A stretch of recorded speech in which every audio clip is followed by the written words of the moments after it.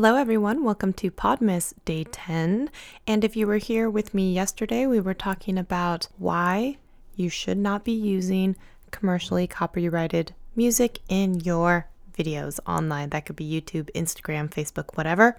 And one of the points that I was making in there is that none of us are Casey Neistat. We're not getting all of these big companies asking us to put music in our videos. So it actually got me thinking about a topic that I had wanted to dive into today, which is it takes a village, but does it always take a team? What do I mean by that? So there are certain times when I know you guys do it too, you look at someone's Instagram feed, you look at someone's Facebook page, you look at someone's YouTube channel, and you're just like, man, my stuff does not look as good as that. It doesn't look as beautiful, as polished, and you have this defeatist attitude, right? But here's the thing. A lot of these channels that you're checking out, they have these huge teams behind them making that person look good all the time. And that person's job is to look good all the time. So they have this entire orchestrated team that have been pieced together to present the best image possible. And it does make you envious. And sometimes it does make you feel like I can't do this because I can't keep up on all of these social media platforms. I don't have enough content to post beautiful pictures all the time in a perfectly colored theme. I can't do this with my photos. And it can also drive you to the point of comparison so much that you're just like, I can't do this. I have to stop. And so if you've ever been in that situation, I want to tell you why your stuff does not look like their stuff. Insert X person's name here, okay? There is a reason why your stuff does not look like their stuff. And we're just going to get into some of those reasons right now. This is just a eye-opening, this happens in the world type of episode, so that hopefully you can walk away from it saying like, hey, maybe I'm just doing this as my side hustle and I have got a full-time job and I'm a mom and I'm a wife and I'm doing everything I can and it's more than enough, okay? Given your situation, your circumstances, it's more than enough. What you're doing, can we all do a little bit more? Sure, but what you're doing is enough. So let's talk about who is involved in a large content creators arsenal of people, okay? So one of the first things that they may start getting, they're going to get themselves an editor. And if you think about how much time you are behind a computer, and maybe it's, you're really good at it, maybe you're fast at it, or whatever. There are a lot of people out there who are not, they don't mind shooting it, but they don't want to put it together. So sometimes once you start getting some extra money, one of the first things that people will do is like, okay, I'm just going to make these videos, shoot them as quickly as possible. I'm going to have someone else chop them all together and edit them, and maybe I'll just do the final glance on them, right? So they've got an editor who knows their style and understands the types of cuts they use, the kind of transitions they use, and you feel bad about yourself because you think, I cannot get out as much content as this person, and it looks consistently good. It's okay. They have an editor, okay? So maybe that's one thing right there. Now, the next thing, you are so jealous of their beautiful thumbnails, right? Here's something else. Sometimes an editor, they're also going to hire out a graphic designer. That is the person who's going to put together all of the visuals that you are going to see. Everything that you see that's perfectly done with a perfect filter and the perfect color grading, sometimes they're hiring someone to do that for them and run their social media feeds even as far as that. Sometimes it's not even the main person who's putting the photo up.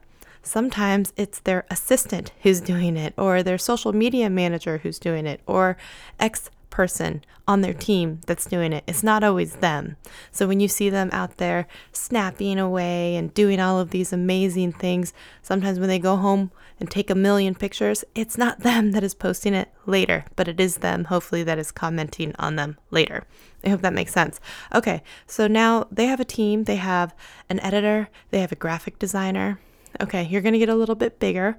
You're going to start to get approached by MCNs or multi-channel networks, and so some examples of these are Defy, which recently went under, right? There's Reward Style, there's Fullscreen, there's BBTV, there's a whole bunch of different MCNs, and usually they are going to try and lock you into a year or two contract. They're going to promise you, that if you sign with us, we're going to give you, free music through Epidemic Sounds. we're going to give you more exposure, and in exchange for that, maybe be able to bring you brand deals, something like that. And for exchange, you are going to give up a percentage of your AdSense revenue. So you're not necessarily paying them out of pocket, but you are paying them out of your monthly earnings. So there's that cost associated with it. All right. So there's an MCN that's involved sometimes. And sometimes they're going to have an entire library of people that are invited to certain events because the brand or the MCN is putting on this event. So of course they want to make it look well populated with all of their big, bright, shining stars. I hope that makes sense. So you've got an MCN there.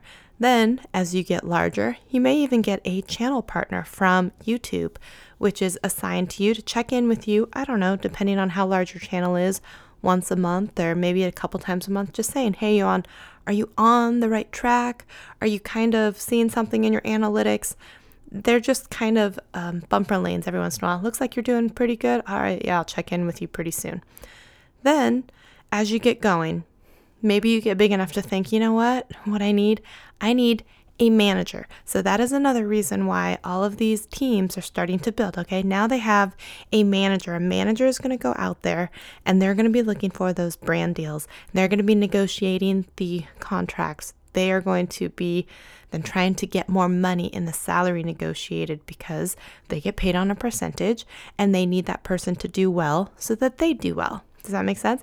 They are more of the in the trenches with you. They're holding your hand. This is your day-to-day person that you should be talking with and communicating with, okay? Then another reason why you're seeing these people walk red carpet events, go to certain celebrity type things, it's because they have an agent, okay? And because they have an agent, they're getting to rub elbows with all of these popular things. And when you're seen in the public eye, the more you're seen, the more you become relevant, the more people need you at other events.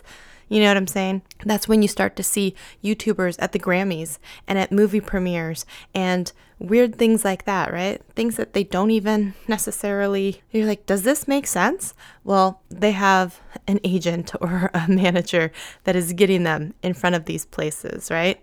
You get up a little bit larger, and then you're going to bring in a publicist because you have a big launch that's coming up with a merch company. You have a new launch that's coming up for a new series or channel or collaboration, or you're on a new television series and you want to be in a magazine article talking about your experience. Or you're putting out a new book. You're putting out a new set of merchandise that's going to be sold everywhere in some Target or something like that.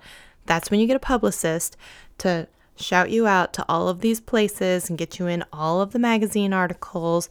A publicist is usually someone you're going to have to pay upfront, as opposed to a lot of the other people who end up taking a percentage out of your paycheck. Okay, so now we have a publicist and we have a manager. We have maybe a channel partner. You got your MCN. All of a sudden you start seeing these big things come up, right? You might need an agent. How is an agent different than a manager, you might say, right? An agent is maybe not as in the trenches as the manager is. They're a little bit higher. They're flying around. They're looking for that big, better deal for you. That, can I get you in a movie? Can I get you into some nationally syndicated television show? They're looking for stuff like that. That is a little bit more sometimes larger picture. Like, oh, you want to have your own hair care product one day. You want to make your own makeup company one day. They're thinking about some of those larger goals. How can we network you with the right people, get you in touch with the right stuff to do that? And that's a lot of the time what an agent is going to be doing for you. Then when you start thinking, gosh, I have a lot of contracts and I've got a lot of things going on. I've got a lot of brand deals. I better start looking at these contracts a little bit more so I know what I'm allowed to say, what I'm not allowed to say. How many minutes does this item have to be in the video? Then you start hiring a lawyer, because a lawyer is reading all of your contracts and negotiating and then trying to get you out of contracts, or, trying to see what you do and do not have to do. That's a lawyer. Okay. So then maybe the last person you're going to bring into the mix, because all of this stuff is going on, you might hire a personal assistant.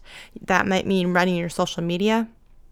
It might mean running and getting your dry cleaning and helping you with the day-to-day stuff, making sure your apartment's clean, making sure your dog is walked, all of that stuff, so that you can continue on with doing what you love, which is creating and being a content creator.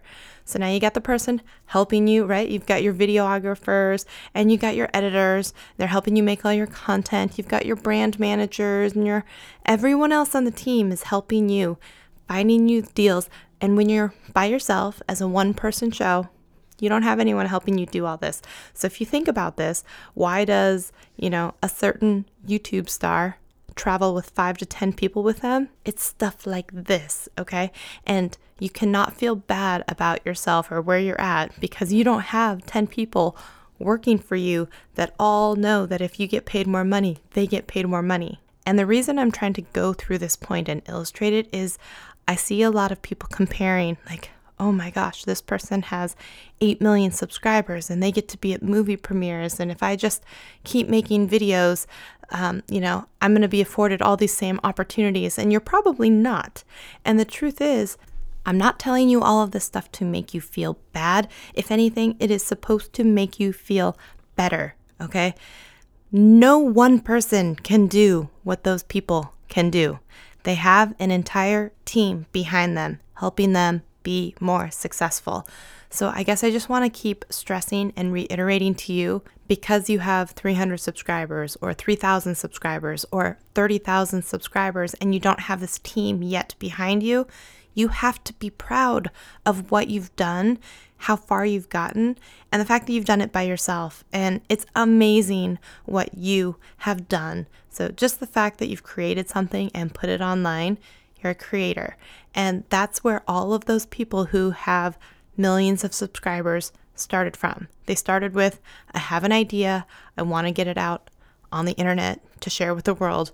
And then after making enough videos, having enough articles, doing enough interviews, whatever it is, they had more people want to keep following them. And it's only because of that they needed to start building a team, because they couldn't do it yet all themselves. I hope that goes to show you that it does. It will take an entire village, and all of that sells the dream that being a full-time YouTuber is so glamorous and so like everything you want it to be. And I just want to tell you, it's a lot of work, but if you keep working at it, you're going to find that those types of things, you're going to start seeing that you might need them the more and more success that you have. So I just don't want you to be discouraged that some of these opportunities haven't been afforded to you yet, or, it just seems so unattainable. That's just where they're at in their journey, and you have to respect where you are in your journey. And if that's what you really want, you're going to get there. You just have to keep hitting publish and keep sharing what you love with the world. Thank you for checking out Podmas Day 10. I will see you all tomorrow. Bye-bye. That's going to wrap it up for today's Podmas episode. Thank you so much for tuning in. If you've enjoyed our time together, I would love it if you gave a 5-star review on whatever listening platform you are tuning in from. I do not take our time together for granted. I know you could be anywhere and listening to anyone, and you chose to spend your time with me, and I really appreciate that. I will see you in a Podmas episode very soon. Thanks, guys. Bye.